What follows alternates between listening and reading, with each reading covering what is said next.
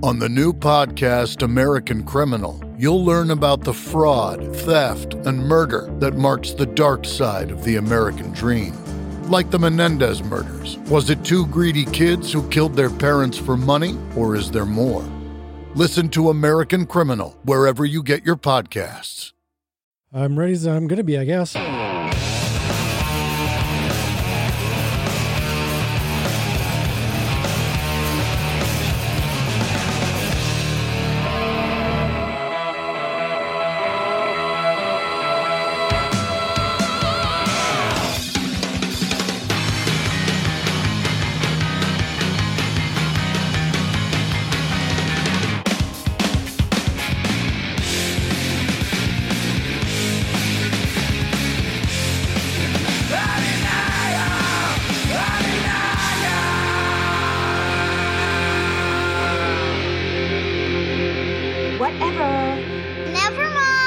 I'd like to welcome this episode's special guest host, of course, Gene Vogel from the Disciples of the Watch podcast.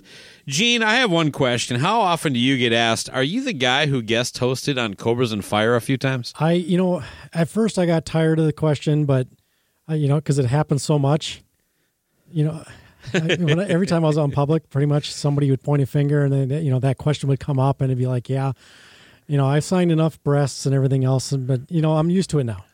I guess is what I should say. Aren't you the guy? Baco and Loose Cannon? Yeah. I know. That's part of the reason I was glad that Rockin' Pod got canceled, because I thought if I have to go through this down in Nashville. Oh, God, yeah. You would have been just poking back the pre-puss for us. You know what I mean? Like, it's like because they have to go through you to get to us. Yeah, that's the thing. The podcast groupies I'm talking about, all those dudes in their mid-40s. Well, what's going on with Disciples of the Watch podcast? Of course, we're all locked down. Have you guys been carrying on? What's the haps with you and Nate? Nate ended up getting married, and he went to Jamaica for his reception, or not his reception, for the actual ceremony and honeymoon, of course. So kind of a 2-for-1 deal. And then everything, of course, crashed, with the coronavirus. In the meantime, I've been meaning to do solo episodes, but I've been also working. So I got pretty lazy and just kind of set things aside. And Nate now, of course, Nate is back in the country, and we're going to be trying to start up again and get back on track. Actually, we were going to try to meet in the next few days to go over some planning and get things back on track for us. So we had a couple of great interviews with some local musicians right before everything just went down the tubes. What about outside the podcast? Musically, have you been checking anything out? A whole bunch of stuff, I guess. Yeah, I've been kind of all over. Just it's always an open door. I'm looking for new stuff, or just enjoying the stuff that I enjoy. It gets me through the day. And I'm always up for hearing new things and new suggestions. So there's occasional stuff that'll come up on Facebook or through certain groups or whatnot. Well, let me ask you this. The record we're talking about today is the 2002 album from Jerry Cantrell, his second solo album called Degradation Trip. Before we talked, you hadn't heard this record. Is that? That is correct. Yeah, and same here. I knew the song Anger Rising from radio and MTV a little bit. But I had really, because I didn't care for Boggy Depot, his first record in '98, I didn't care for that as much. So I really didn't ever get into this record at all, and none of my friends had it. But what about your relation to the artist? Alice in Chains, Jerry Cantrell. Did you come in? Are you a fan of them? I know you're a guitar player. What do you think about him as a guitarist? I think Jerry's great. He's very sensible, usually with his leads. He's a sweet lead player. His rhythms he comes up with some just knockout stuff. Not so much maybe in his solo work. There's a few things, and we'll talk about some of that on this album. Boggy Depot was kind of a grower album for me, but I've only listened to that one a few times. So, but not this album nor Boggy Depot really were on my radar because none of my friend groups really talked about it, and it didn't really get any real push, like some of the stuff, especially when you're talking about grunge, there's albums that people will bring up all the times. And then when you're like on the Facebook groups and people are sharing their record, the records that they're playing, you're seeing some of the albums that are, higher on the list, that which you're going to eventually get to in your top 25 discussion. But this one is, it's a rarity, man, if I've ever seen it on those things. It definitely stuck out to me, too. It was like, really? Because what are we at? We're at number 21 with this one? Yes, I think you're right. Number 21. To me, that was the one thing that was like caught my eye, because I did the Deep Six record with John Lamoureux, and I almost pushed that one off the list just because I'd never heard of it, and it was a compilation album. I was like, well, we already got the Singles movie soundtrack. There was enough that I would allow that. But when I got into that, as anybody that's listened knows now, that is like the 1986 version of so many heavyweights from the Seattle scene. You got the Melvins, Soundgarden, you get Green River, who went on to become Pearl Jam. Just all these major players involved here. Jack Endino's band, he was a huge producer during all this time, and he had a band called Skin Yard. So I figured, well, if they're putting this on there must be a reason. And so I have to say, I won't tip my hat too much. I'm glad they did. Let's get into some of the details. This record was released on June 18th, 2002. It's almost 20 years old. Comes in at a lengthy 72 minutes and 30 seconds. Produced by Jerry Cantrell and a guy named Jeff Tomei that I've never heard of. Yeah, let's talk about the album cover before we get into it. What a fucked up thing that is. I'm not sure how to describe it. It's a sawed-off arm that is puppeting itself. I don't know. It's like clearly some kind of drug reference. That's kind of what I thought it was as well, as some sort of reference to drugs. The veins going, the strings going into the veins. Is he pulling veins? So the veins are the strings. The puppet hand? Yeah, that's a good question. You should call Jerry on that one and see if you can get him to open up on this. Yeah, he's not taking my calls right now. He originally wanted to have Dave Jordan produce this, who did his first two records, but apparently they were not vibing, and eventually he fired him, and then at the same time lost his record deal. We'll get into more of the details of what led up to the recording of this, but let's. Are you ready? Do you have any other thoughts before we get into the track by track here? No, I'd say let's go. All right. Well, the album opens up with a song called "Psychotic Break."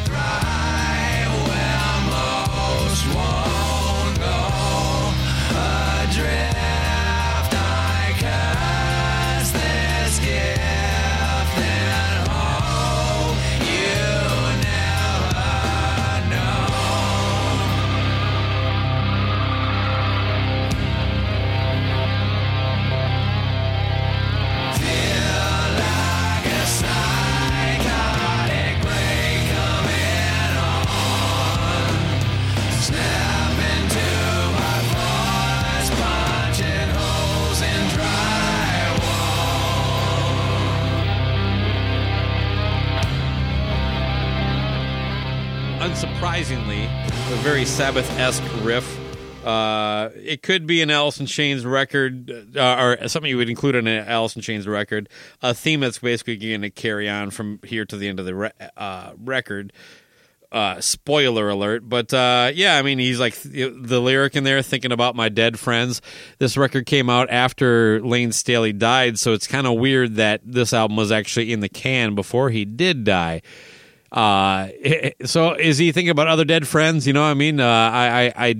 only know the big names from the Seattle scene, but he can't be specifically just referencing Kurt Cobain at this point. Maybe he forecasting that Lane is gonna die. That's a good question.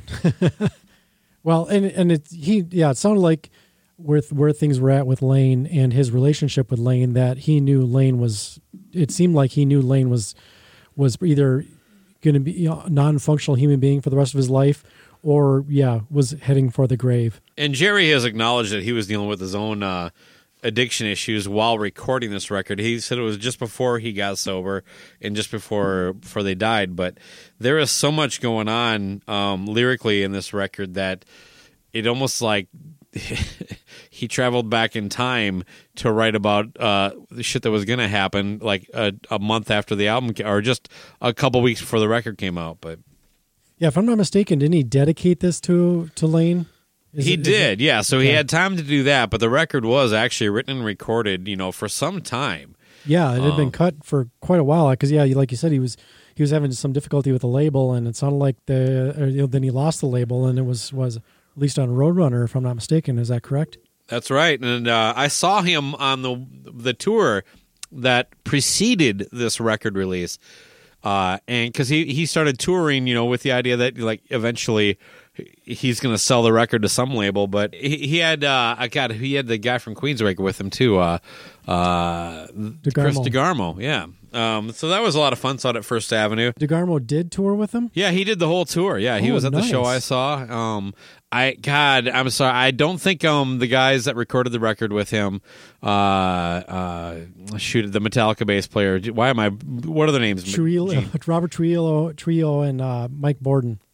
Yeah, Mike Borden, who did Ozzy and of course Faith No More. Yeah. But so Slayer, a couple weeks ahead of this show, we're in town. And my roommate and I had a whole bunch of our townie friends come up and stay at our house. We all went and saw Slayer, and afterwards we walked down to Ryan's. So Slayer was at this is very Minnesota specific. Let me just make it more generic and say there was a club nearby that played metal and hard rock. We went there after the Slayer show. The club was called Ryan's, which of course you know. Oh yeah. We were hanging out and having a good time, and one of the guys with us, a friend of one of our group, walked up to him and asked him if he could borrow his lighter, and he was talking to a girl at the time, and he's like, "Excuse me," and he goes to my friend. Again, we're all friends and we're all in this group, but he pulls my buddy Scott up and he goes, and like gets him right into his ear, and he's like, "Never talk to me when I'm talking to a chick," and then turns around and goes back and talks to this girl. Anyway, Baco found himself a little squished that night too. And I was chatting this gal up, and we were having just a great conversation. I was, of course, charming as fuck. As usual. And we made plans to go see this show. I bought the tickets, and the day the show comes up, and I opened the curtains because I see that she was picking me up. Oddly enough, I can't remember how that was arranged, but yeah, we were doing email back in the day, kids.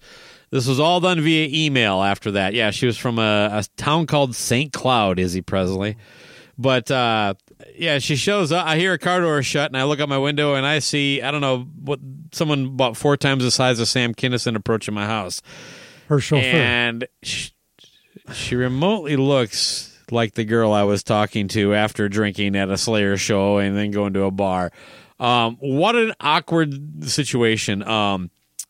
And I feel bad because I shouldn't say this, but and maybe I shouldn't share this story, but I was probably the worst date in the world that night. Well, not in the sense of I paid attention to this stuff, but it was clear early that I was not prepared for what came to my door. And I kind of feel bad for her in hindsight. But look, man, things just weren't meant to be. In the end, it worked out. Yeah, I don't know what happened to her. I meant for anyway, you. Who cares about any her? other thoughts on the opening track, Psychotic Break? My thought, this was odd. I actually, when I first started listening to this, I went to make sure that I hit the right album. Because this one is... Yes. Really? You don't instantly hear like Alice in Chains not with this song. This was an odd one. I thought that this is something out of Sweden. I think I hit the wrong album. Oh, come on! And then once it started going, then I realized, oh no, okay, everything's good, and Amazon didn't mislabel the album, so everything was fine. It's an odd starter, other than it's got a little bit of that atmosphere. But the strength of the song, I thought, this doesn't feel like an album starter. This almost feels like this should be somewhere stuck in the middle of an album. Was there a song that you thought would have been a better opener?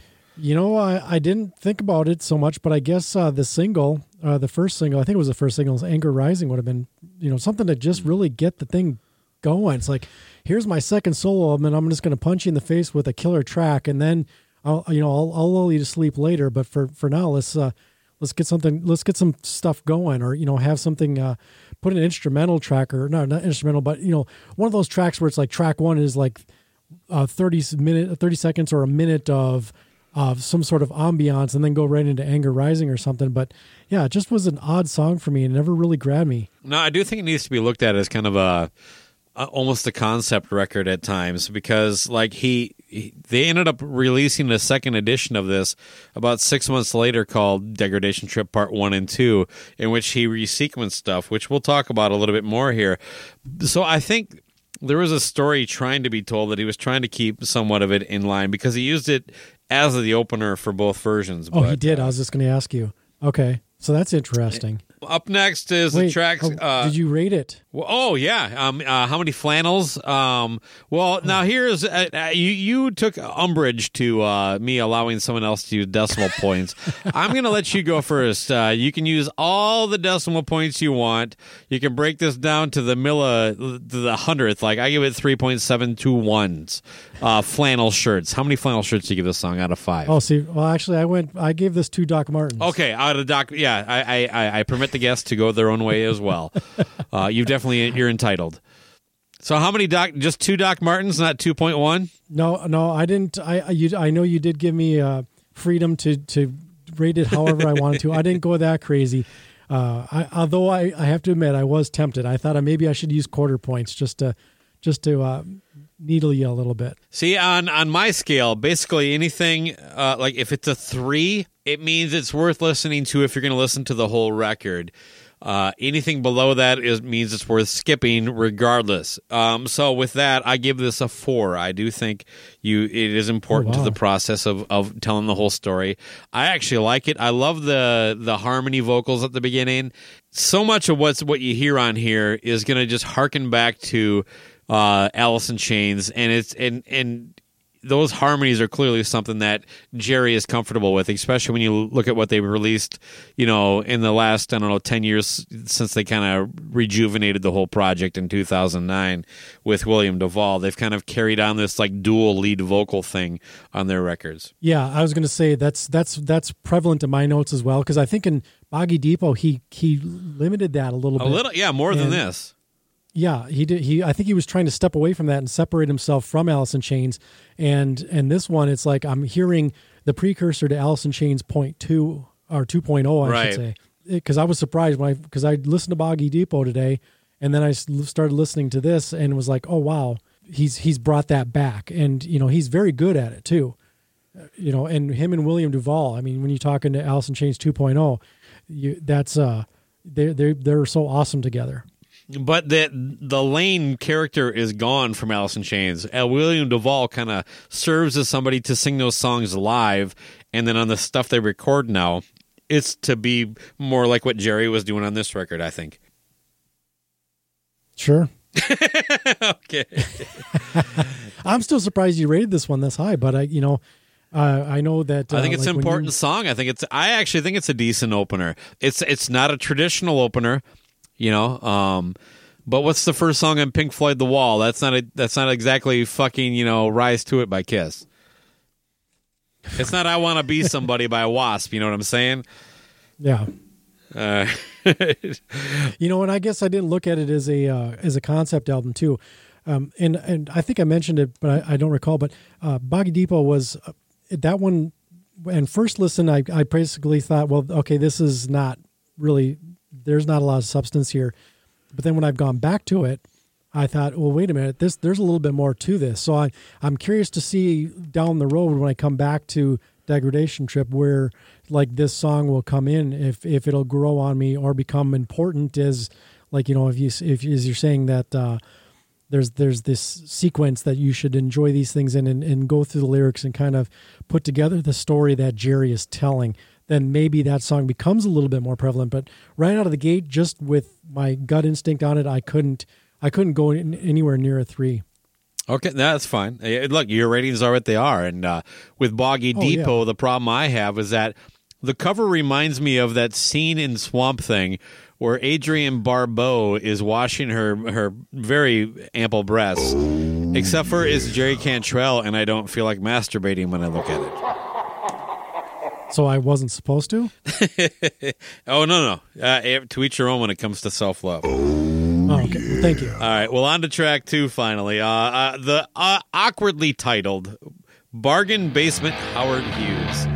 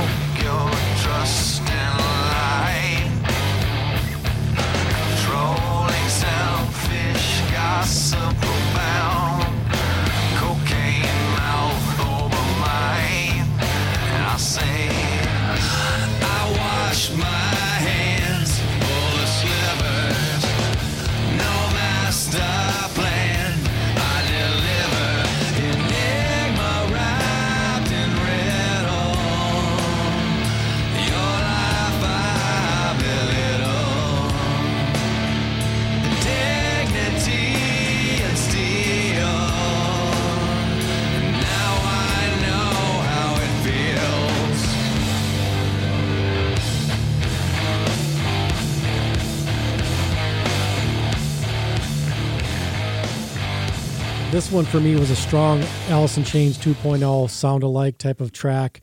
With the layered vocals, a lot more I'm kind of repeating myself from what I kind of jumped ahead, I guess, in a way with over what he did on Boggy Depot. It's a dirty, groovy song. And I don't think there was much of this on Boggy Depot. If I remember correctly. Definitely less. This album is far more consistent than that record. Yeah, and this is very sludgy and very grungy. Should I give you my rating, or do you want to? We'll save the ratings for the end here, or after each comment. But go for it. That's my thoughts on it. Same thing. I wrote down more self-harmonizing, a la Jerry and Lane. The intro breakdown is really fucking cool. I love that. Yeah. But when you get to verse 2, the lyrics sound like he is talking about Lane. I don't know and I'm not even sure if you find an actual chorus, but the third verse lyrics seem to confirm that. So yeah, like in the second verse, he basically says, "Stubborn bastard, hard head knocking. We had our good years too. Though apart, you're still in my heart. I'd give anything for you." That's where I was like, well, that sounds like he's talking about Lane, basically being unavailable for him to continue Alice in Chains.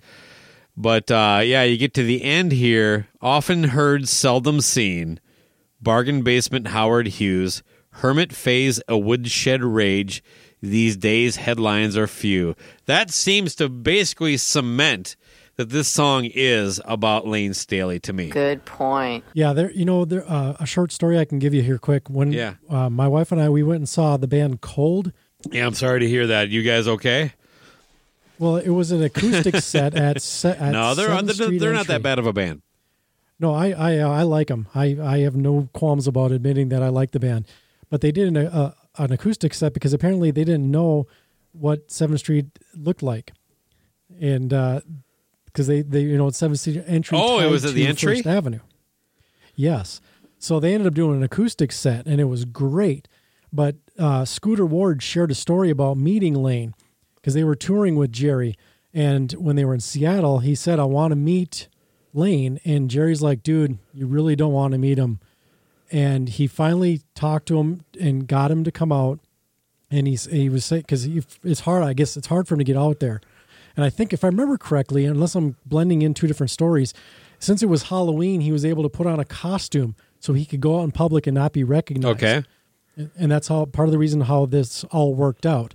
For Scooter to meet his hero, and he said it was like he wasn't even the same, or the person that you saw coming up through the 90s, and who it was just like he was hollow, sunken, and just broken. And yeah, it sounds like from what Jerry was saying, or he was telling us that Jerry had said, was that he was basically kind of just a guy who wanted to stay in his house and not ever leave, and just kind of was Howard Hughes.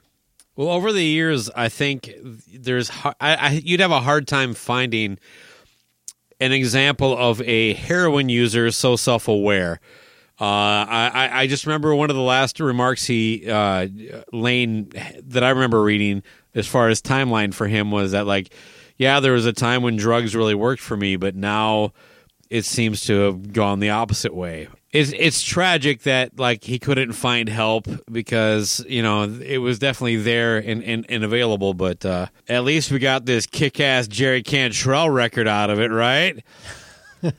Sure. Okay, how's that for a fucking really awkward segue? Well, you led with this one. How many Doc Martens you giving this one? Well, actually, I changed this one up. I went with 3.5 flannel shirts. So you're going to throw in random decimal points, go with all different grunge ethoses. Fair enough. Fine. I give this one fucking 4 cups of Starbucks with cigarette butts in them. Ooh, I like the butts. I like big butts. I can't lie. Yeah, there's a mood lightener. All right. Well, the third track is the I think the opening single on this. Spoiler alert. Love it. It's called Anger Rising.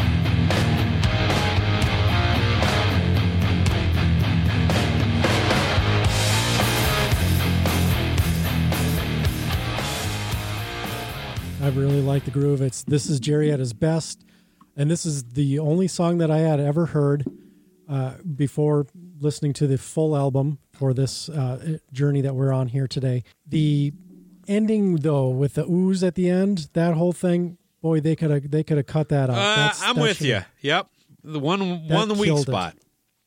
Yeah, that's the only weak spot I think on this song, and it did affect my rating.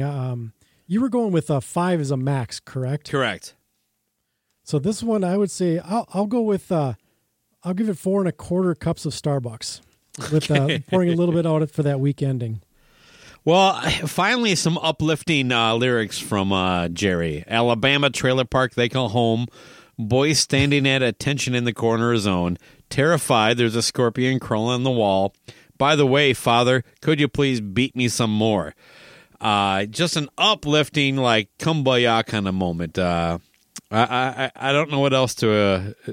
what more could we want, right? Yeah, I don't think there's anything more you could want.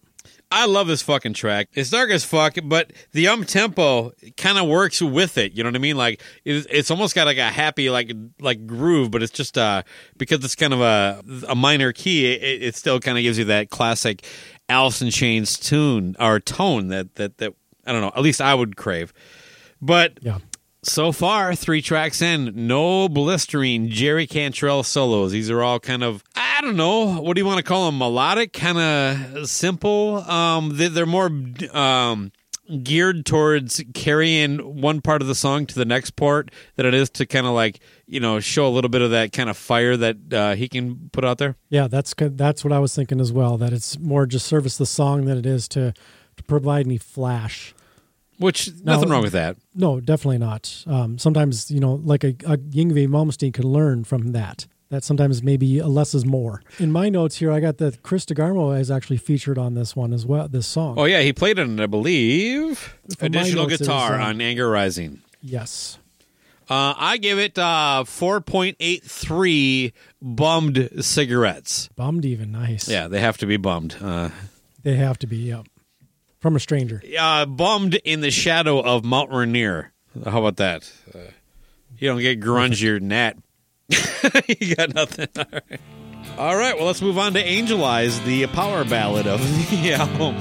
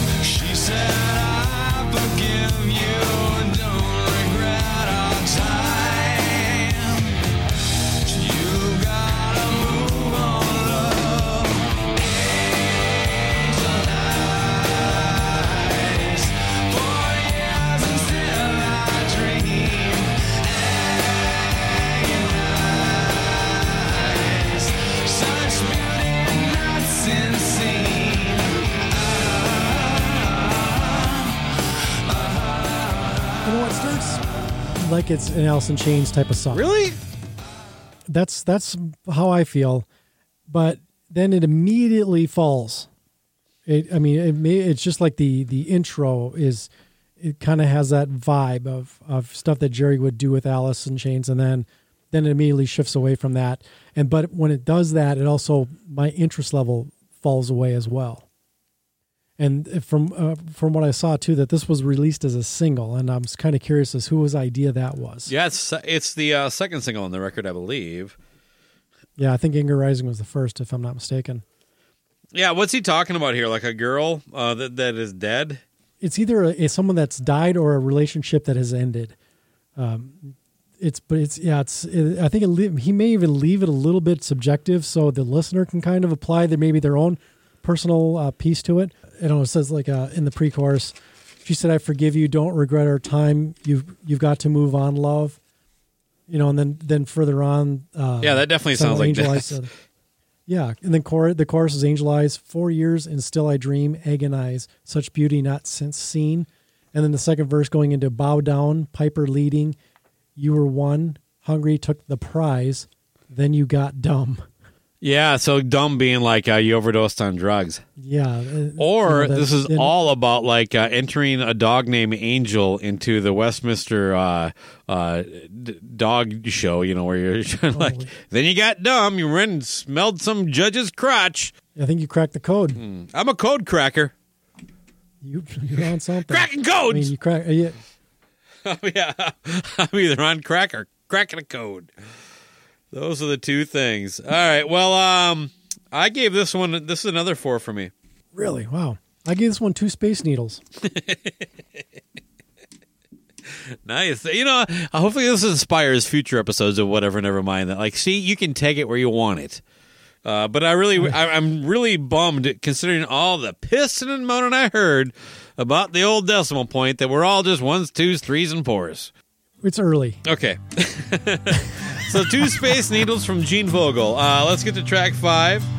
This is called Solitude. This is a little mellower track.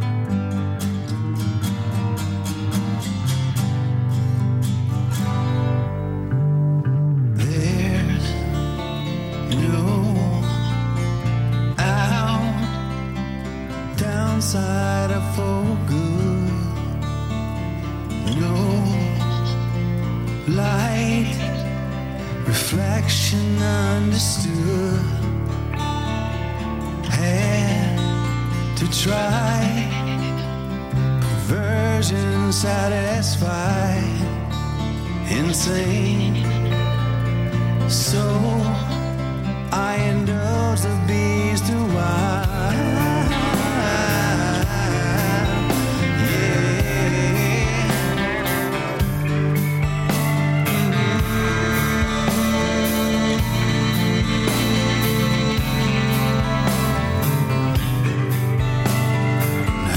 yourself feels right, and there's nothing familiar inside.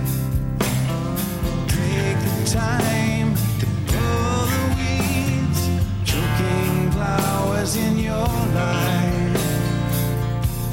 Seal your doom, cold, transparent blue, locked inside a room,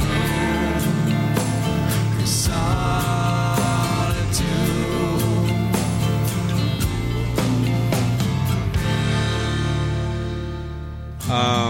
Hurting yourself feels good, right? That's kind of one of the lyrics out of there. Jerry is one of the best acoustic players, I think, and that doesn't get talked about enough. Because, you know, between the Sap EP and the Jar of Flies, and then, you know, some of the work on the studio records, and of course the Unplugged episode, and then his solo stuff, he is just an amazing, not just player, but he writes great acoustic parts. It is, I don't know, to me this is a fun song to listen to because it's so upbeat like everything else on this record. But yeah, to me, I really did. It was hard to move away from how good the guitar playing was. And that's one thing too. Sometimes guitar players, they're so married to the tone of their electrical devices that they can't find a voice in an acoustic instrument. Right. It seems. But you know, there's some that a lot can, and some excel at it more than others. And Jerry is one of those that, when it doesn't matter whether or not that's an electric instrument or not. As far as the guitars go, he can excel in both, and he does very well with that. Though I almost feel like something in his acoustic work on this album is still a little bit off or lacking. I don't know if it's he wasn't doing multiple tracking or something. There's just something about it that's not quite there. Because I went back and listened to Sap, and the acoustic stuff on there right away just was stronger for me as far as the tone and the sound and however it was recorded. And that may be it too, is maybe the money wasn't there for, like it was for Alice in Chains, for him to do some of the stuff he may have done previously, or maybe he wanted to get away from some of that. Unless something's wrong with my ears, but I could swear that there's something that's just not quite up to my standards of what Jerry Cantrell can do. Oh, I've actually just confirmed that there is something wrong with your ears. Good because point. This sounds fucking amazing. I have zero complaints with the guitar tone throughout the entire record or the production. I think if I have any complaint, it's that he didn't let the rhythm section kind of be themselves a little bit. He kind of, if anything, and I think Trujillo would back it up, that while he enjoyed working on the record, he was basically forced to kind of stick to what Jerry wanted him to do. And I don't hear a lot of inventiveness in the drums either. But that's not not to say that they don't sound good. They just, they don't carry. Yes, that you actually stole some of my thunder in my ending notes of the album. I had this same exact idea. I'm going through this and I'm like, these guys do not stand out. These are not the same guys that we've learned throughout the years how phenomenal of musicians they are.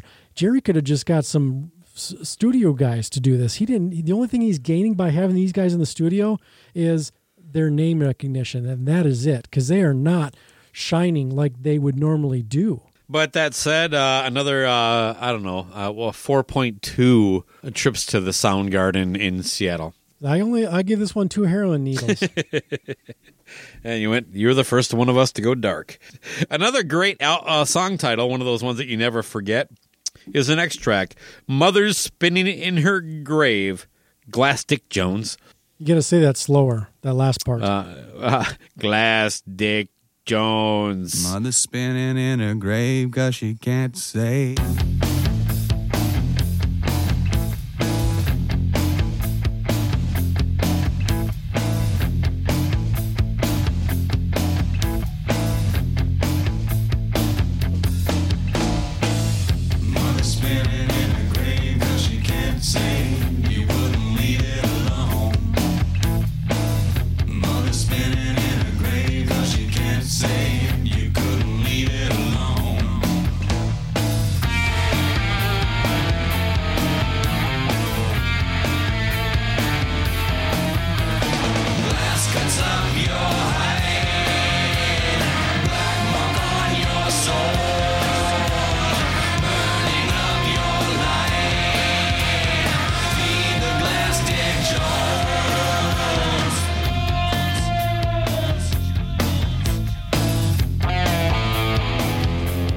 Dick Jones. Glastic Jones. Now, I'm assuming that's a reference to a crack pipe. Well, either that or a glass dildo that maybe you stick in an orifice or suck on once in a while. I guess if you're... Or what if your name is Dick Jones and you live in glass? Feed the glass, Dick Jones. This is going nowhere. Mother's spinning in her grave because she can't say. So here's the line. Glass cuts up your hide, black mark on your soul, burning up your life. Feed the glass, Dick Jones. It's been a long time since I've done some smack. Where does the glass come in? Just the pipe you're talking about? Yeah, that's what I'm assuming. It's that was my assumption. It sounds like a mother who's, in a way that's she can't save you because you couldn't leave it alone. So maybe this is Telane's mother. Yeah, and again, that's how I read it. But maybe he's talking to his own mom because he said he was going through his own struggles at this time.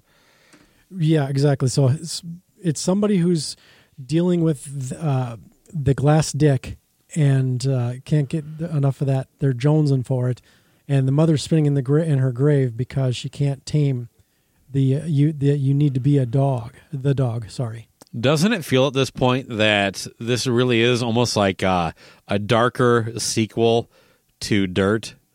Like, this is kind of picking up where the theme of that record and is actually taking us even deeper into a dark area. That's an interesting idea. It's unfortunate, though, that it's not as strong of an album as Dirt. Well, I think it's stronger than Tripod, but I don't want to get into that yet. This song I liked a lot, too. I want to go 4s almost across the board so far, but I'll go 3.8 on this one. Wow. Yeah, this one for me, I gave it 1.5 shots of espresso. For me, this was the worst track on the album, at least to this point as I was going through it. And actually, now that I'm looking at my ratings, this one for me was but it's odd because there's something weird about it, something that's it pulls you in, man. As I was listening to it, I'm like, the more I'm listening to it, the less I like it. But there's almost feels like there's a point where I might go, okay, now I want to hear that again. But I was waiting for that moment for it to win me over or something to happen where it clicked. Oh, sometimes a groove. I know what you're saying too there. I mean, a lot of what on this record feels like it's missing is Lane Staley. Like, a lot of these songs feel like they're heading somewhere that they don't get. As much as I love this, I'll praise this album towards the end here, but there is that element of, like, some of these songs, it's like, okay, I thought you were really gonna, you had me, but you didn't quite go to the next thing. You know what I mean? And that sounds contradictory considering I've basically given it a 3.8 all the way through at this point on average. But this song is definitely one of those. It's just missing like a bridge or a fuller chorus, and maybe that's something that, like, if he was writing the album with Lane and not just on his own, because like he holed up for a while. We'll get into that here, and it would have been, that added element that the record's missing. That, or he needed maybe some other guys to bounce ideas off, because like if he's working with Trujillo and Mike Borden, and he's basically just giving them their marching orders, maybe there's not that pushback that maybe he needs. Maybe with this album, he had a chip on his shoulder and wanted to prove something, because, this song, came in with, 25 songs. They had to pare it down when Roadrunner said, bring it down to 14. And that's still a bit much. Yeah. But you gave it, I forget, how many jacked up heroin needles did you give this one? No, this was 1.5 shots of espresso. Oh, that's what it was. Okay. Well, then, the side one of what we're calling side one wraps up with a song called Hellbound. Going down a last taxi.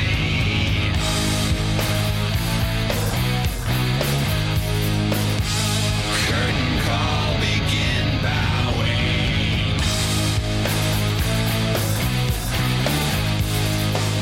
Self-appointed abuse king.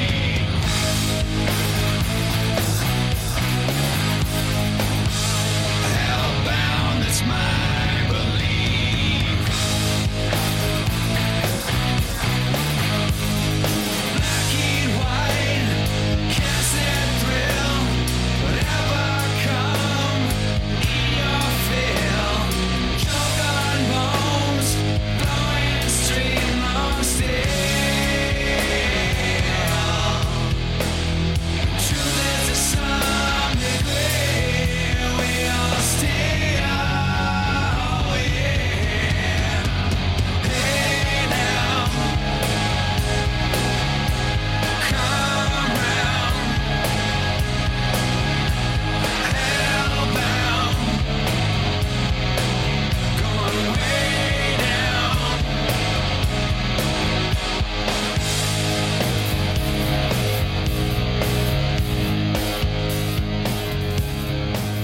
we're back again with Jerry sounding like Jerry, and I was so glad, especially after that last track. The song has got a great structure, excellent interplay with the music and the verse structure. I totally dig it. It lost a little bit later on when the was like a verse or a pre-chorus and then into the chorus. It's pretty promising. It's not too shabby of a song. The bridge melody on this tune, man. Finally, we get a song with a bridge. It is just fucking killer. What'd you rate this one? Another 4. I gave this one 3 angst-filled teens. All right, well, that wraps up side 1. So your first solo effort, Boggy Depot, was a little bit of it was a little bit different than the traditional Alice in Chains sound. This new record, Degradation Trip, is more similar. How are people responding to it? It's been going over really well, and actually we did a lot of shows before I even got it signed with Roadrunner, and it's great stuff to play live, and people respond to it even though they hadn't known it. Now that they're getting the time to actually get into it, the response has been great. And of course, when we play the Alice stuff, people really flip out on that stuff, and, and I enjoy playing it. We hadn't got to play it for a long time, so. So we heard that Degradation Trip was going to be a double album, right? But it's only one record, so can we expect Volume 2? Volume 2 is going to be, Volume 1 and 2 together, as I intended it, are going to be released, I believe, November 19th. Oh, wow. And the reason that it came out as a single was pretty much Roadrunner's call, and they wanted to condense it down to one disc, and that was definitely not what I wanted to do. But it was a compromise I made going to a new label, and as long as I had their word that they were going to put it out at some point, not too far off in the future, as a complete body of work. So, and they definitely kept their word, and I'm happy about that. That's good. Yeah. It's good when people keep their word. And Well, before we get into side 2, let's just talk about grunge. Oh, the overall thing. Let's talk about the scene. What were you doing before grunge broke? Like, what were you listening to? What was your kind of go-to artist that before grunge kind of hit? Well, Metallica was pretty important to me back then. I was just discovering, I want to say I was just about to discover Overkill if I hadn't. At that point, I was a little bit of a late bloomer on that one. And yeah, just a big time into the thrash scene, and a lot, some of those 80s bands, as well carried over for me as we were going into this.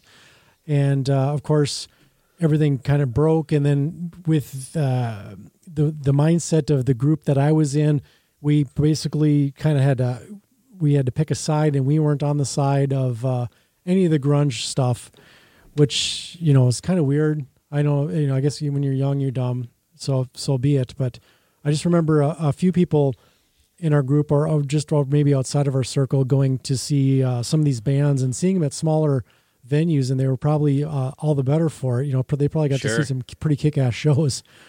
I did get to see Alice in Chains on the Thrash of the Titans tour. Oh, me too. Did you go to Trout? That's right. Yes, I did. All right, buddy. We're Eskimo brothers. Yeah, that's right. And more than ways than one. Yeah. Thanks, Loose Cannon. Yeah. Oh. Alice in Chains for me was a band that was a little bit different because they had their own feel. And this was before I think even before I heard Soundgarden. I don't remember the whole timeline, but I do remember Man in the Box being constantly played, probably on MTV and radio. There was an edge to them, and there was something about that. And even Scott Ian was like, these guys are more metal than most metal bands, because they'd go out and they'd open before Anthrax, Slayer, and Megadeth. And they would put up with the slings and arrows of all the people in the crowd that didn't want anything to do with a quote-unquote grunge band. And they went out and they gave it back to everybody in spades. And he's like, that's fucking metal. Now, that tour was before grunge really broke. Yeah. And our crowd was at least decent to him. Yeah. I didn't see anybody have any issues. I remember it vividly. I remember Lane was like almost hypnotic, like watching him. And I didn't know much about the band. I was like, but I was fixated on him. And I remember he kind of like held the mic almost nonstop and would just kind of rotate his head in this weird, almost figure 8 fashion. But really, see, I basically was waiting to hear Man in the Box, I think, and I wasn't paying a whole lot of attention because it's like, well, they're that band from Seattle, and that's that they got that one good song. I was waiting for one thing, buddy. Slayer! I wasn't even a Slayer fan at that point. You know, the weird thing is, like, I got into thrash in 1990, and I bought all into grunge by early 92, and I was still riding high on thrash. Nice. So thrash and grunge for me kind of melded together. I quickly turned my back on the weaker, the lower hanging fruit of the hair metal era. You know what I mean? I was just like, nope, it was a joke. It was stupid. This is real. This is legit, man. I got fucking tennis shoes, and I got jeans, and I got flannel, and I could fit in any of these bands without changing clothes. I could be in a fucking music video dressed like I am. This is the way it is. That's how I felt. Nice. Yeah, Nice. I wish I would have been a lot more open-minded about some of that stuff back then, but I don't know. I don't know that I would call myself open-minded, because I basically closed the door on a whole bunch of really great music. But you know, and I know you bring this up, and I'm sure we'll talk about it later, but the that scene had been so abused by the record industry that it had been milked to death. oh, right, yeah. And I don't regret a lot of it, but you know, the fact of the matter is just being so. Whatever, you're young and you're doing what you're doing. You know, I mean, I was also like, you know, I was really enjoying this new music and being part of it, but I also wanted to be accepted as part of that scene, and part of that was part of like basically just becoming kind of like, I mean, it's weird how Beavis and Butthead kind of be like the death nail for bands like Winger. Yeah. I mean, it's like, well, these are two fucking jackasses who wear Metallica and AC/DC shirts, and that's the reason Winger's not cool. I mean, that does seem kind of ironic, but at the same time, when you were there, it totally made sense. it felt right at the time. It definitely it feels right looking back. I'm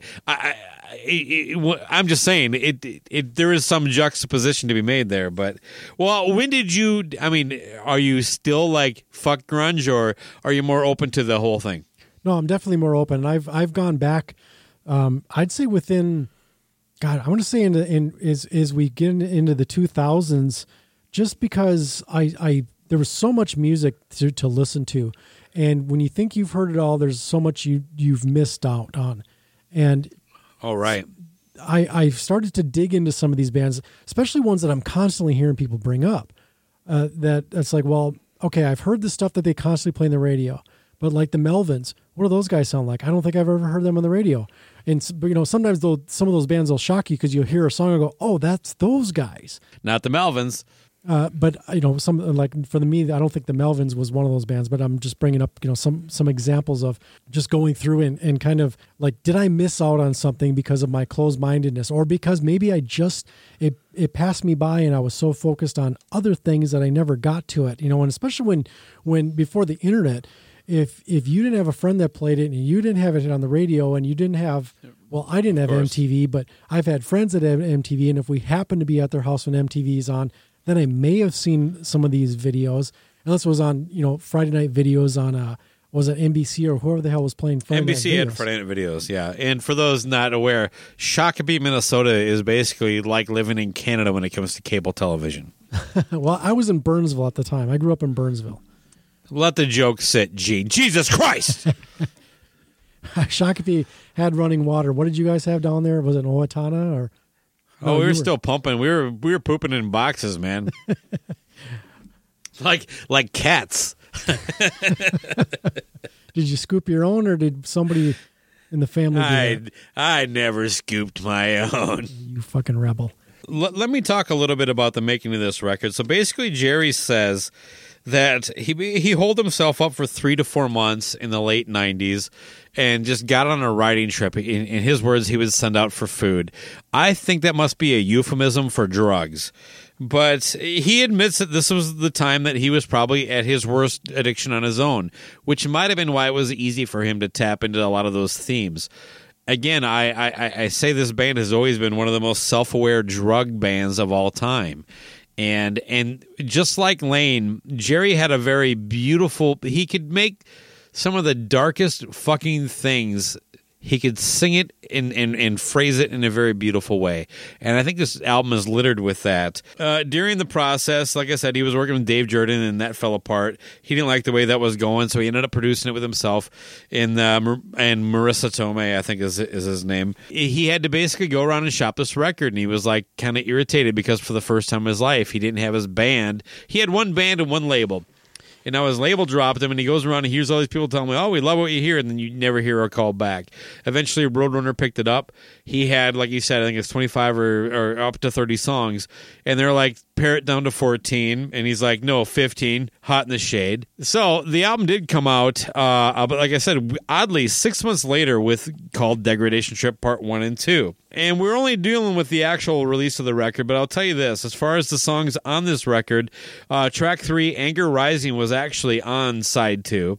It was replaced by a song called Owned. Basically, tracks 8, 9, 10, 11, and 12, which we're about to get into, were all songs from part 2, and all those songs moved to disc 2.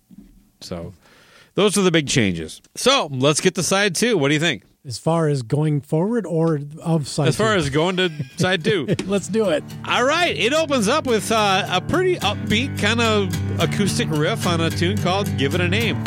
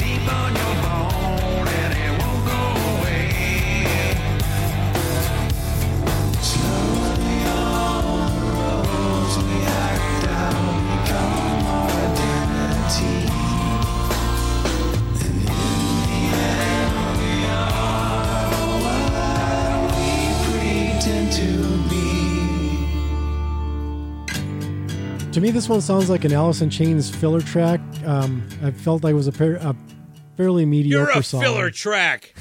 I used to like my mom. She must be hairy. If you only knew. Yeah, it wasn't so much a strong song for me. Well, it is almost kind of happy, though, considered everything else. You know, there is an old Beatles trick that, like, you name a song and you sing that title in the first line, you know, like She Loves You or, God, there's so many. Why am I drawing a blank? Help, love me do. She loves you, yeah. Can't buy me love. It's been a hard day's night yesterday. Hey, Jude. Do you think he was kind of falling into that? He's like, the Beatles did it. He says it quite a bit in the song, and there's no chorus. It's just he's constantly every other line is given a name. Or it starts out with. It does seem this record could do a little touch up on chorus work on a handful of songs, don't you think? I would totally agree with that. If he brought this back with the Alice in Chains guys right now, I bet you they could definitely improve this album. I think this is a drug record written by a drug addict that probably could have been helped by his co-drug addict at the time. I think if he tried to punch in a couple, basically 3 more sober people who didn't play on it, you can't really recapture the vibe and the feel with people who really weren't dealing with the same thing. I don't think Jerry can kind of reconnect with it. As much as he was part of it, you know. So on that sense, I would 100% disagree with you. Yeah, William Duvall would only make this worse. So would Sean Kinney, and of course, I've already said Michael Inez is basically just Bobby Dahl with a better hairdo. Oh wow! All right, I actually don't mean that, but that was kind of a good line, all right? Yeah, it was a good line. No, he's a much better bass player than Bobby Dahl. I'm a better bass player than Bobby Dahl. Sorry, Bobby. All right, so yeah, I give this one about three flannel. I give 3 pairs of ripped jeans with long underwear showing through. This one I gave 2.5 dirty sweaters. You came more prepared than I did. I threw you a curveball. You weren't prepared for what I was going to do to you. That's what I'm asking for, baby. All right, well, track 2 is a song called Castaway.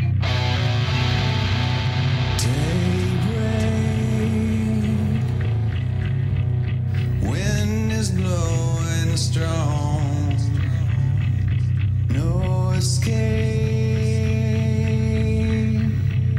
Caught on a reef in the storm, cast away. Licking his cracked lips sore, patient ways, hoping the rats reach the shore.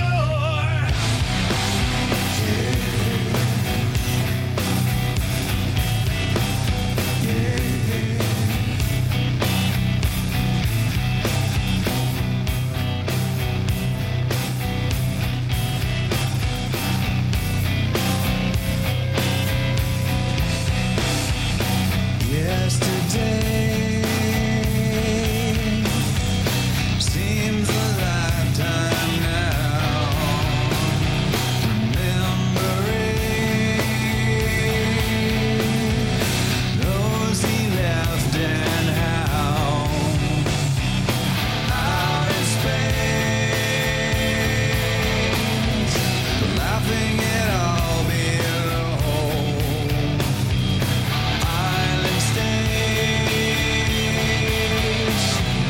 place to his thoughts and ego.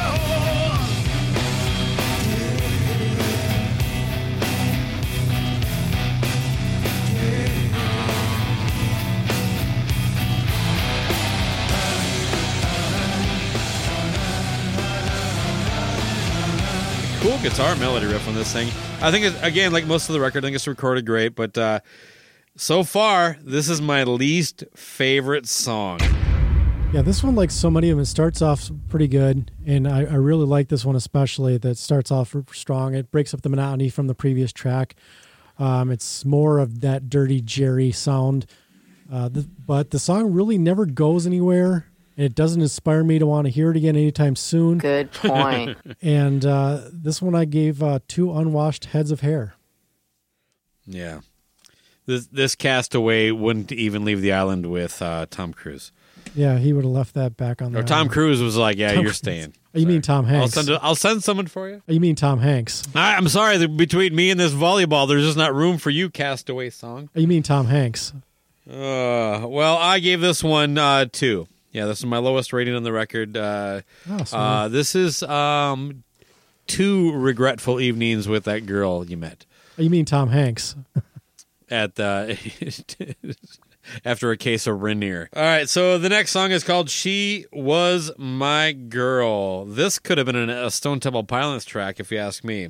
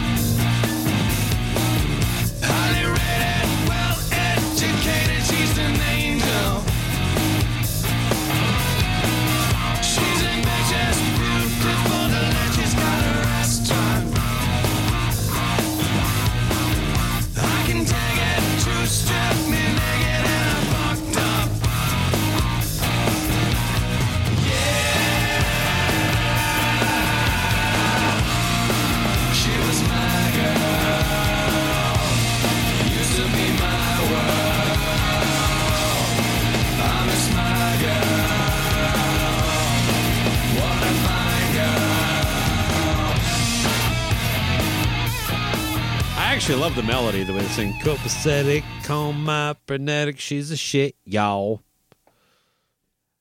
I don't know. She is highly rated, well educated, she's an angel.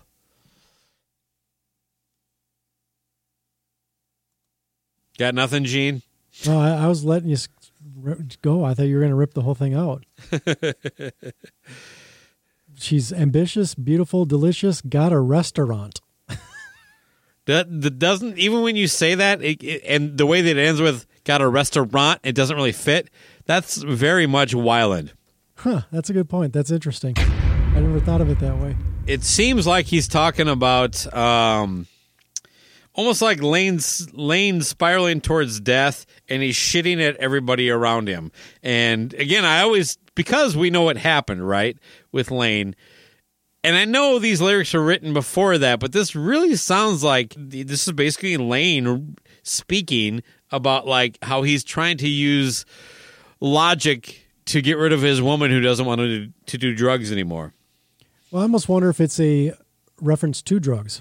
Okay, like heroin is a woman, huh? Yeah, because ever playful, hook the jumper cable, give me a fresh spark. Yeah, that's an interesting interpretation. I mean, it's wrong, but that's fine. I'm used to it. Actually, I like where you're going there. Just jealous, you know what I mean? And when I'm jealous, I deflect. I know. I trust me. I know. I listen to your show. I've been here before. So this one reminds me of another song. As soon as I heard it, I'm like, okay, the vibe here, and you kind of talked about the way he's going through that lyrically. As soon as it goes and he uses the word copacetic, I'm like, he's singing. This is on loan from the song Copacetic from Local H. I don't think that. He might have been like inspired to use the word by that, but no. You got to listen to the song itself. Just the way he the bounce of it. There's something, because as soon as it started going, I'm like, this seems familiar. And then when he says the word copacetic, I'm like, oh my God, this is like. He was influenced by that song. To me, this is where I decided this is clearly a concept record. And now we're dealing with a personal relationship. Maybe it's with a woman who wants you to clean up or a drug that wants you to keep doing it. Either way, this song works for that. This whole record is just dark as fuck, and I love it. Nobody does that better than Jerry, or other than maybe Jerry and Lane when they work together. Yeah. 5 fucking Doc Martens. Wow. I gave this one 2.5 holy pairs of jeans. Yeah, you go fuck yourself, Gene. You fuck your own holy Gene. Well, now that we're past that, the next song is called Chemical Tribe. Should I live so long to see him dropping bombs? Hope I have you near. Check out what comes after here.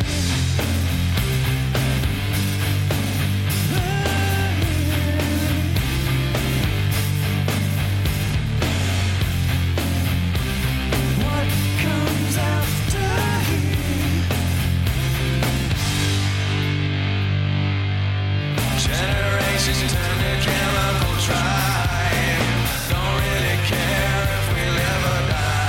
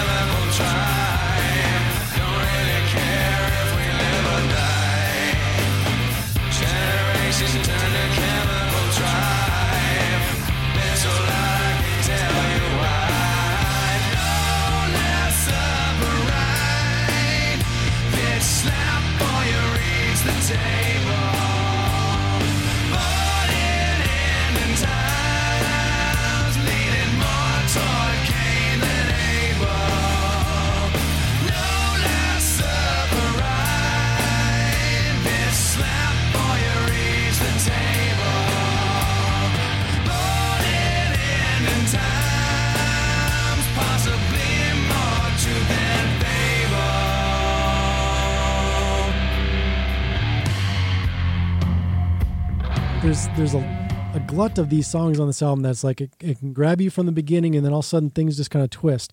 And it didn't take that long. It does pretty well until the pre-chorus, and that's where it kind of loses me. The chorus brings it back a little bit, but yeah, why is the damn thing 6.5 minutes plus? The length didn't matter to me too much because Alice in Chains did a lot of that stuff. But the songs are more interesting usually. If you can keep you. Well, that's where I think you're missing Lane here. But that's a good point. I think this should have been the follow-up to Dirt. When I listened to this whole record, I'm like, there is so much missed opportunity here. It is a fucking killer record. But it would be so much better if it was something that they did with Lane while they were both kind of still in the game. Now, I understand there's reasons why that didn't happen. I'm just saying, if you're asking me to break this shit down, by the time I got to this, I mean, I'm 11 songs deep on a fucking 14-track record going, this is the record that they should have done after Dirt. The chorus conjures Lane with that line about no Last Supper, right? But he says right like he's saying a question, but it's like an actual R-I-T-E, like a priest would do over you as you're dying. And the bridge is killer. I give this 4.7 dollars overspent at Starbucks. This one I gave 2.5 crop top sleeveless shirts. All right, well, the next track is Spider Bite.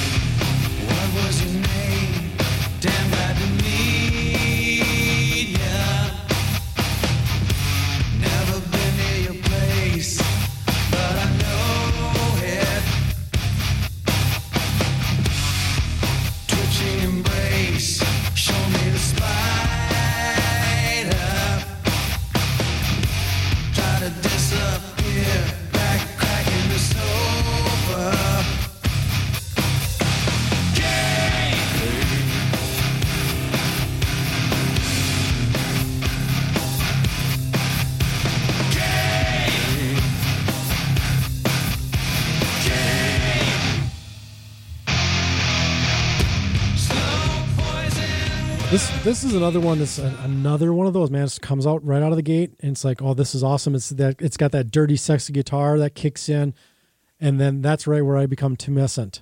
It's great. The chorus is the weak part of the song, though, and that's a bummer because it had so much promise is up until that point. And just past the halfway point, I don't know what you'd call it, if it's a bridge or whatever it is. It takes this really weird turn, but only for a moment. But it takes all that and just kind of just stops the song. I thought I was starting another song. I went and looked at the track. I'm like, wait, no, this is still that same song. There's just a weird disjointed kind of break. And it just feels like they crammed something in there to make something different or to be, I don't know what they were thinking. But luckily, that kick-ass riff comes right back in and kind of helps save the song. This one, I almost wonder, with multiple listens, it's either going to grow, or you get tired of that moment where it's like, why did they do that? Why did they do that? You know, if it becomes a problem, then the song is broken. Word for word, how I would get into it. He uses the word cane. I don't know. I assume it's cocaine. I had the same line about that breakdown there. That it kind of brought the song to a halt. The slow chorus did not work for me at all either. But yeah, it comes back and it almost like makes you forget that little part. It kind of I don't know, rejuvenates itself. So I don't know. I had it. This is one I have at 3. I have 3 plaid cargo pants on this one. All right. Well, we're getting towards the end of the record. The second to last track we have Locked On.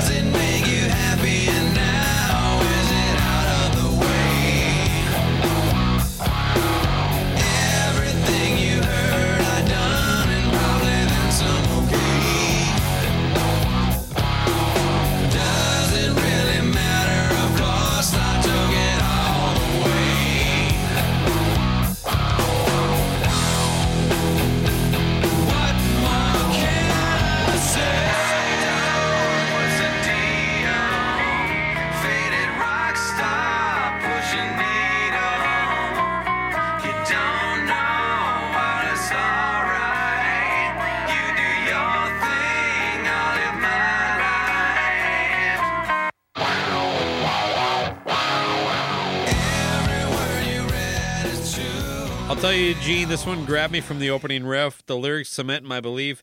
This record is about a downward spiral of Lane and his problems with heroin and the eventual death, of course. It has that line, faded rock star, push a needle. You know, there's just too much here that basically says he knows what's happening, and sadly, it was almost Nostradamus-like in how it predicted the sad end to one of probably my favorite grunge singer. This could very easily be an Alice in Chains song. It breaks away from that vibe a little bit though in the pre-chorus, but it's all Jerry, and it grew on me as it played out. It was one of those songs that as it was going, I kind of, once you get a vibe for the song, you start to get those numbers in your head, and you're like, okay, this one's going to be this.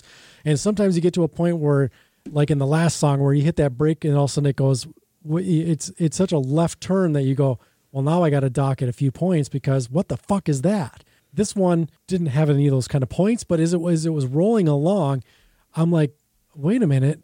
Okay, I'm going to bump this one up a little bit because as it's progressing, I'm getting into this, and I could easily see this one even become an even stronger song down the road as I would give it multiple listens. Agreed. I have this at 4.5. This one I gave 3.5 pairs of combat boots. Because your Doc Martens have already been used. Yes, I already used the Doc Martens. And this one, boy, I would almost wonder if I listened to this next week if I could bump this up to a 4. It kind of grew on me that quickly in that listen as I was taking my notes that I thought, yeah, this one could be one of those good strong songs off this album that could be one of the contenders for top track. The album closes with a song called Gone, and I want to read some of these lyrics because I think they're, I don't know, I think they're pretty heavy. Let me get into it here. All dreams have died along the way. I coughed up the price. I bought a cage. I had a hell of a time since I went away. Don't know when I died or where to lay down. Gone away. God knows I've tried. I've died in pain. Yet simple, yet drive the freedom to say, I've had a hell of a time since I went away, homing on traces of light that distance fades. So they say with time we slowly heal. I caught a flash of your smile through a fog of a dream. I have a hell of a time, I can clearly say. I can't be by your side. I'll help you when I sleep. And that seems to me like a metaphor of basically someone who is helplessly dying. All dreams have died along the way. I coughed up the price. I bought a cage. I've had a hell of a time since I went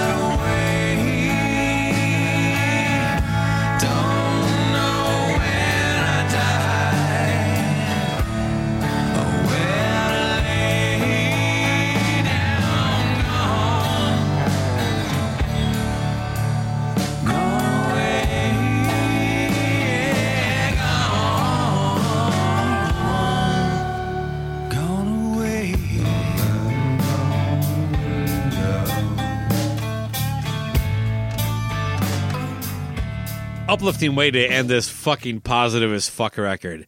Yeah. I was kind of wondering as it was going, I'm like, okay, how is he going to wrap this up? And he decided that he was going to be tugging at your heartstrings, or kind of going in that dark, kind of moody vein. And I really dug that. I mean, it's actually a very hard song to hear, but on the Volume 1, Volume 2, this song is track 12. It's the halfway point. Huh. It is like, it's like, holy fuck, because this sounds, when you hear it and you read those lyrics, it's like, this is the end. And then it comes out 6 months later, it's like, no, we're only halfway there. Well, I'm glad they put it on this Volume 1, or wherever the hell it was, Degradation Trip, before they did that whole Part 1 and Part 2 sequence. Because this is, I thought this was a pretty damn strong song. And it's funny because it's almost like Pavlov's dog or something. As the song started, I'm waiting for the moment where it does something that fucks up the song completely for me. And it never did. But I was waiting. The whole time I'm listening to it, I was just waiting, going, okay, when's he going to do something that's going to be twisted and weird or kind of muck up the track? Yeah, this one's a 5 for me, man. What I have in my notes is I gave it 4 Courtney Love baby doll dresses. But in hindsight, I'm almost Can I wondering change if mine I to should. 5 prom night dumpster babies? My fanny needs a blanket and somebody to spank it. I miss my mom, but she's at the prom. so I'm a prom night dumpster baby. Prom night dumpster baby. And I'm taking a stroll. He's taking a stroll. I'm taking a stroll. He's taking a stroll. I'm taking a stroll. Absolutely. Knowing that it's available on like a $35 2-disc colored vinyl, does that enhance any of your ratings? No. And I would be, oh boy, have you listened to both whatever you call it, the re-release, the part 1s and 2? I have not. No, I stuck to the, like I said, I mean, you know what, Gene, this seems like a good point to get to our closing thoughts. And since I want you to have the last word, is it okay if I give you my overall view on the album? Please. All right.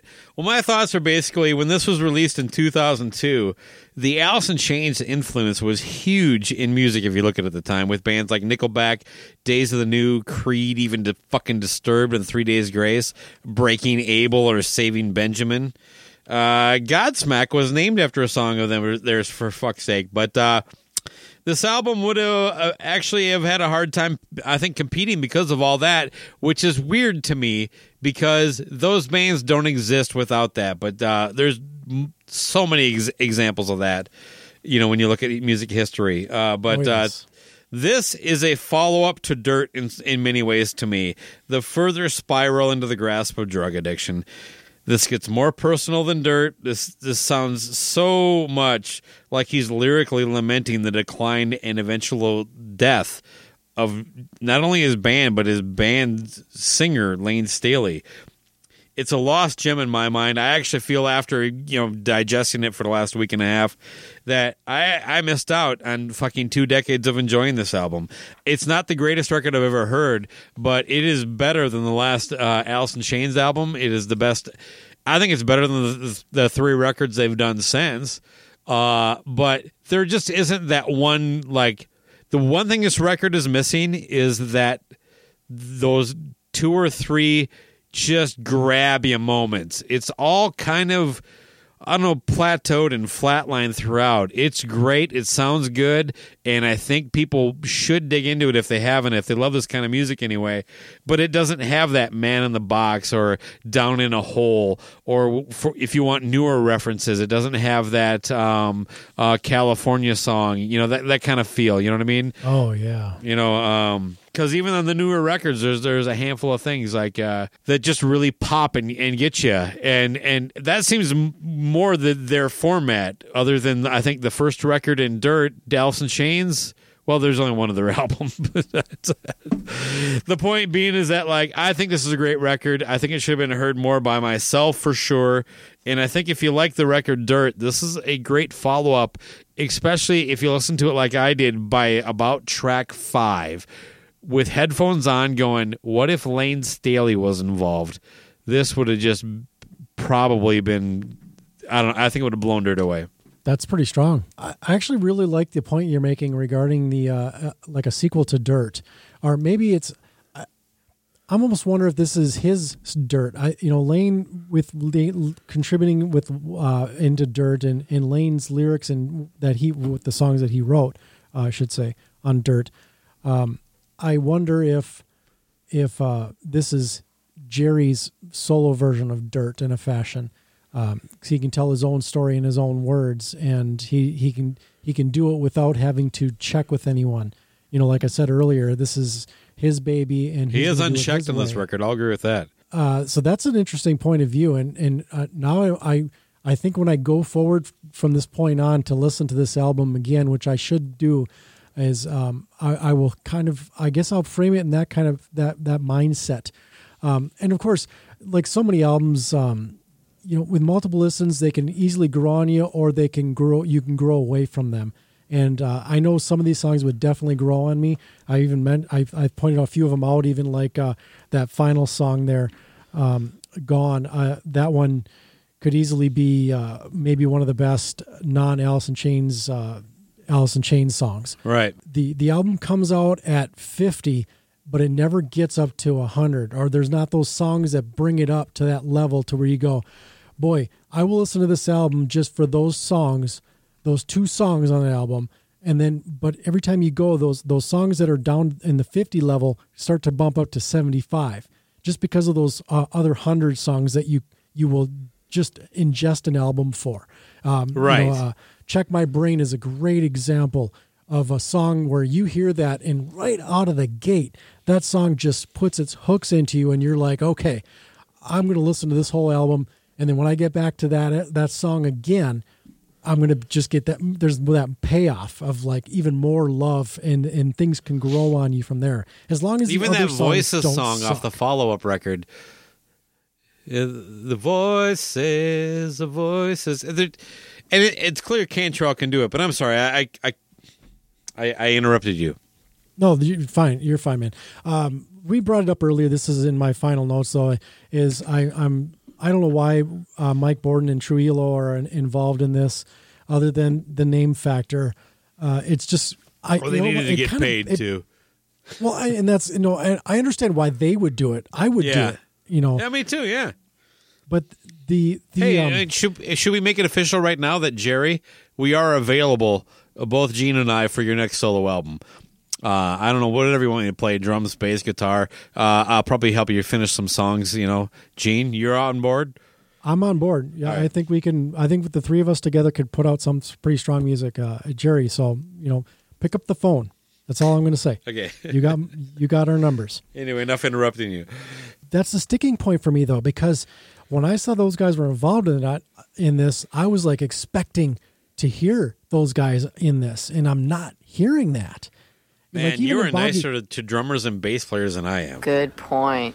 Well, when you're talking, there's some people that stand out. Like if when you hear like a Tony Franklin, his bass stands out, or a Billy Sheehan, or there's so many different players that there's plug and play guys, but then there's guys that stand out. And Robert Trujillo, I think, he's got some funk to him, and there's nothing like that in here. I'm not hearing. This is a Jerry Cantrell record. Jerry does what Jerry does, but the other guys don't do what they do. And Mike Borden, he's got a lot of things that he can bring, I think, as well. Yeah, he's next level, man. And there's nothing of this there. I can see why Roadrunner requested this thing to be cut down, but I think it's a good version, to be honest with you. Yeah, I wonder if they brought a lot more balance to it, but boy, you really got me curious as far as what goes on when you bring all the songs that Jerry had written for this. If you bring that out, is there something that maybe they whiffed on? Sometimes when you hear like a B-side and it's like, why wasn't that on the album? It's like, well, because the record label didn't want it, so they threw it as a B-side to the single.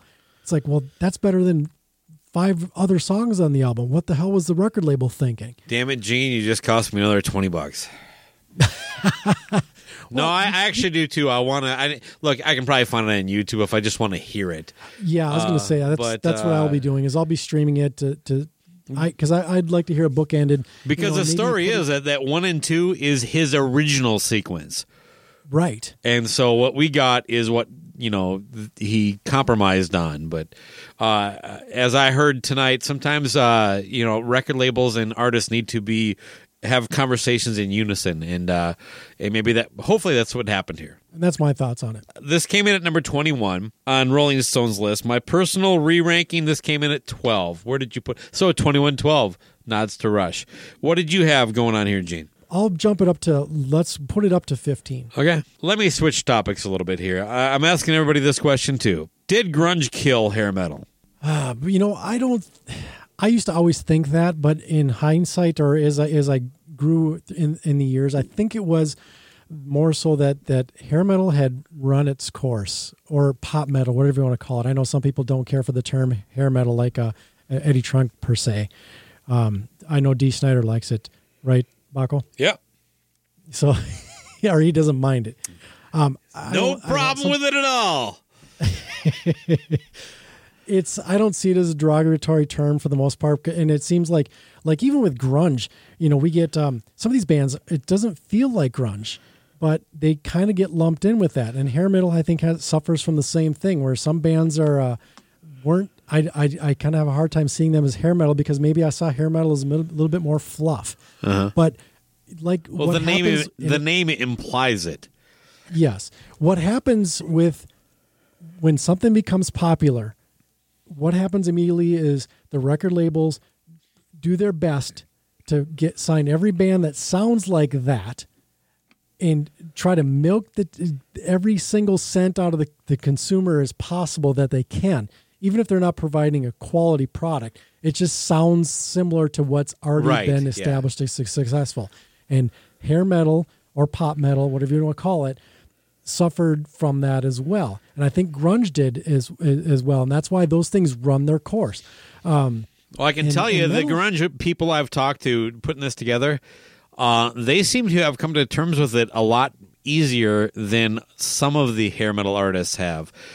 Now, that being said, hair metal as a term sort of implies the music doesn't matter. I don't know that grunge does.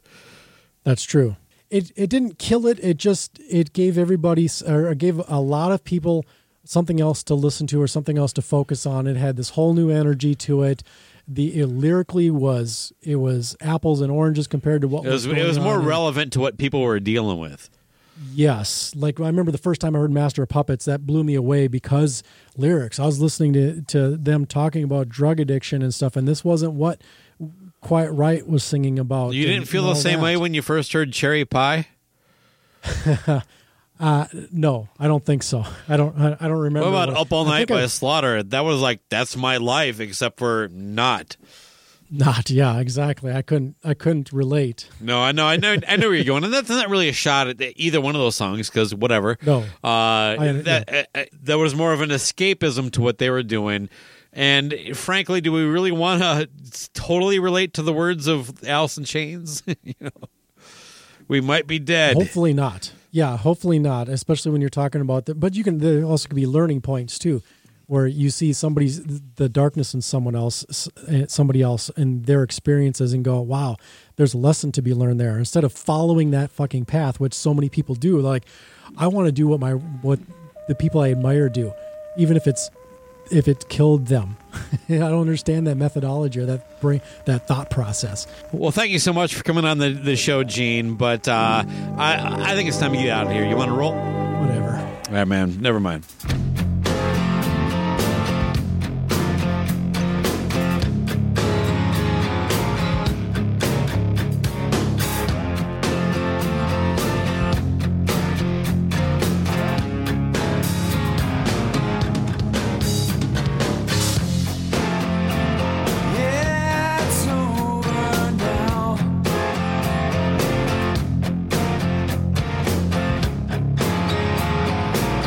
But I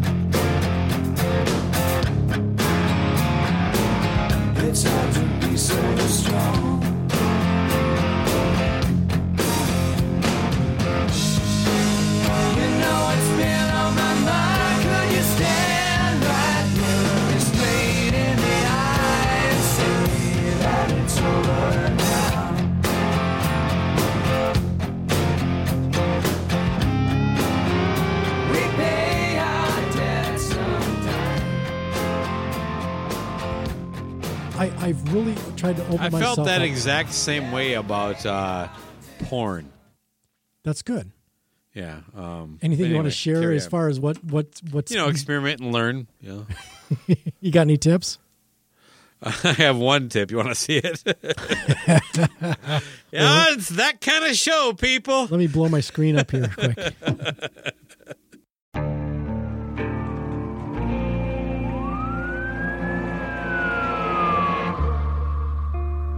What would you do to achieve the American dream? The big house, the happy family, the money. 911, what's your emergency? Would you put in the hours? Would you take a big swing? What's the problem? What's the problem? Would you lie? Would you cheat? Were they shot? Were they shot? Would you kill? Yes. My mom is dead. My mom is right there. From Airship, the studio behind American Scandal, comes a new true crime history podcast. I'm Jeremy Schwartz, and I'll be taking you inside the minds of some of our most notorious felons and outlaws, exploring the dark side of the American dream. In my new show, American Criminal, you'll meet the picture-perfect brothers who'd kill their parents, the thief who stole babies, the crypto king who siphoned off billions, and plenty more. From assassins and gangsters to killers and con artists. Whatever the case, whoever the criminal, you don't know the full story.